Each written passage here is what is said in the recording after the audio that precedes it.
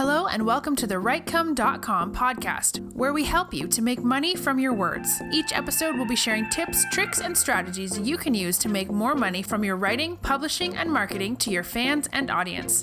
Let's get started with your host, Barry J. McDonald.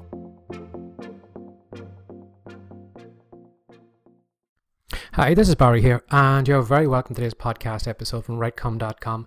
And today's podcast episode is entitled Why I Throw Rocks and Why You Should Too. Now, you're probably wondering, what the hell is he talking about and who should I be throwing rocks at? Well, I'll get to that in one moment. Now, if you don't know me too well, you probably don't know that I am a big dog lover. And at the moment, we have a border collie who loves nothing more than walking through the fields. And not only is it, I enjoy the walks, I'm forced to get off my butt and go out and get some exercise. But that time when I do go out, a lot of ideas come to me, when you're walking in the countryside and, you don't have any electronic devices around you, and it gives you kind of time to think and clear your head.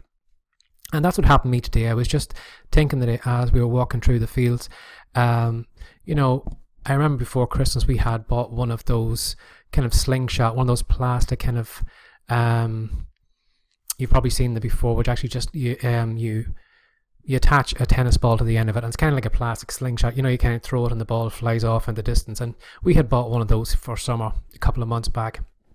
And while it was good for a while, the only drawback I found was that it was very easy to lose the tennis ball. And then when you lose the tennis ball, for the rest of the walk, you're kind of walking around with this big plastic stick that you can't do anything really with.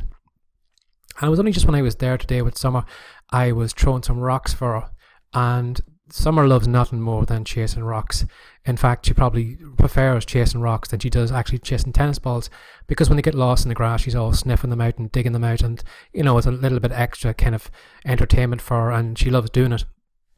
And I was just thinking to myself, I had spent money now. I had bought it in a discount store, so I didn't spend a lot of money on the slingshot, the stick thing, but the fact that I could pick a rock off the ground and throw it for her, and it would do the same job. If I lost a rock, I could just walk another couple of feet and I'd find another rock and I could throw it for her. It was low cost, and yet it done the same job as that lever thing did. And it was actually probably more effective throwing the rocks, because she got more entertainment out of it, and she enjoyed it better. And, with us being in January, I was just thinking too, the amount of people who spend a lot of money in the sales and, after Christmas, spending things on exercise bikes and going out and buying all the best kind of spandex exercise gear or running gear because they want to look the best, best dressed running around the streets, or they want to be the best dressed in the gym. And the fact is, you could exercise just as well with a cheap tracksuit on you, something that you bought in Walmart or some kind of cheap store, and it would do the exact same thing.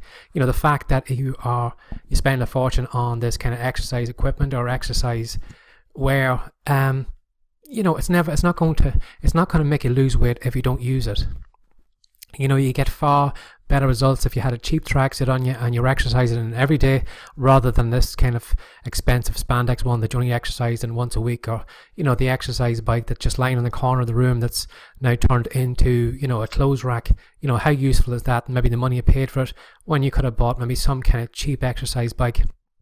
And as long as it was used every day, it would have give you far better results than that expensive one in the corner.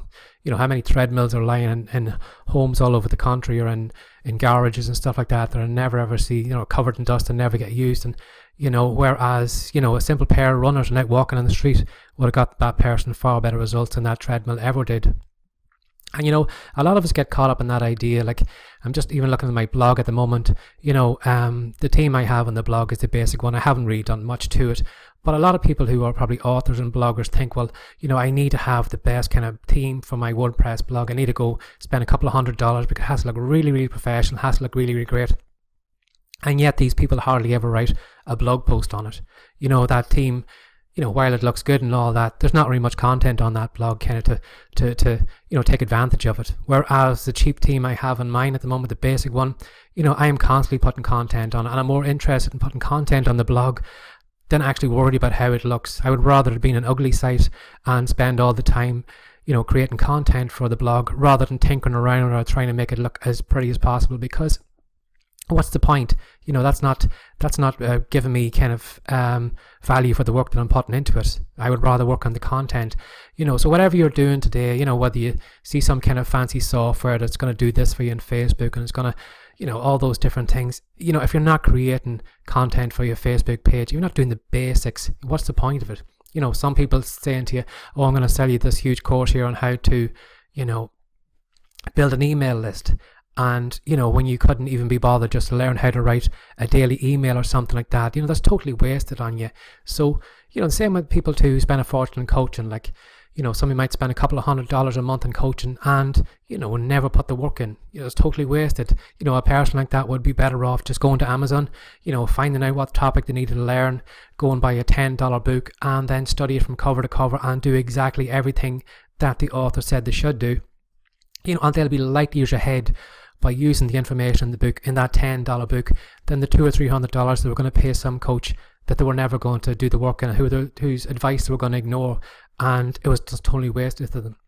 So whatever you're doing today, you know, think about what is the rock version of what I'm doing now. What should I be doing, rather than, you know, wasting my time and looking for an expensive, you know, more kind of expensive alternative that I'm never going to use, that I'm never going to get my money back on, you know, that looks really great, but, you know, is it getting me any value at all?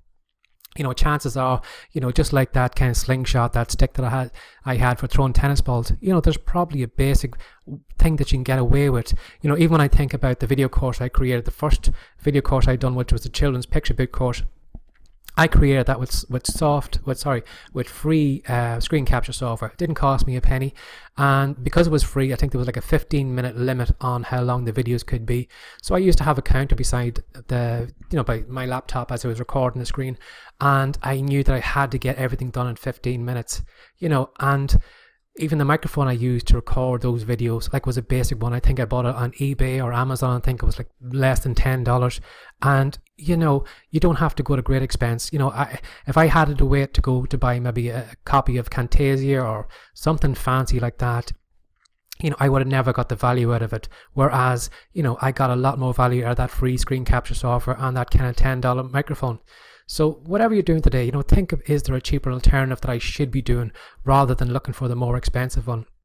And chances are there probably is. You know, while everybody else is paying big bucks for that, expensive thing they're never going to use, you know, you could be light years ahead of them, just working with the basics and doing it day in and day out. So I hope you enjoyed this podcast episode. I hope it gave you something to think about. So as always, thanks for sharing your time with me again today, and take care and have a great day. Bye-bye. Thanks for joining us today. If you'd like more from the rightcome.com podcast, be sure to subscribe now for more tips, tricks, and ideas you can use to make more money from your words. See you in the next episode.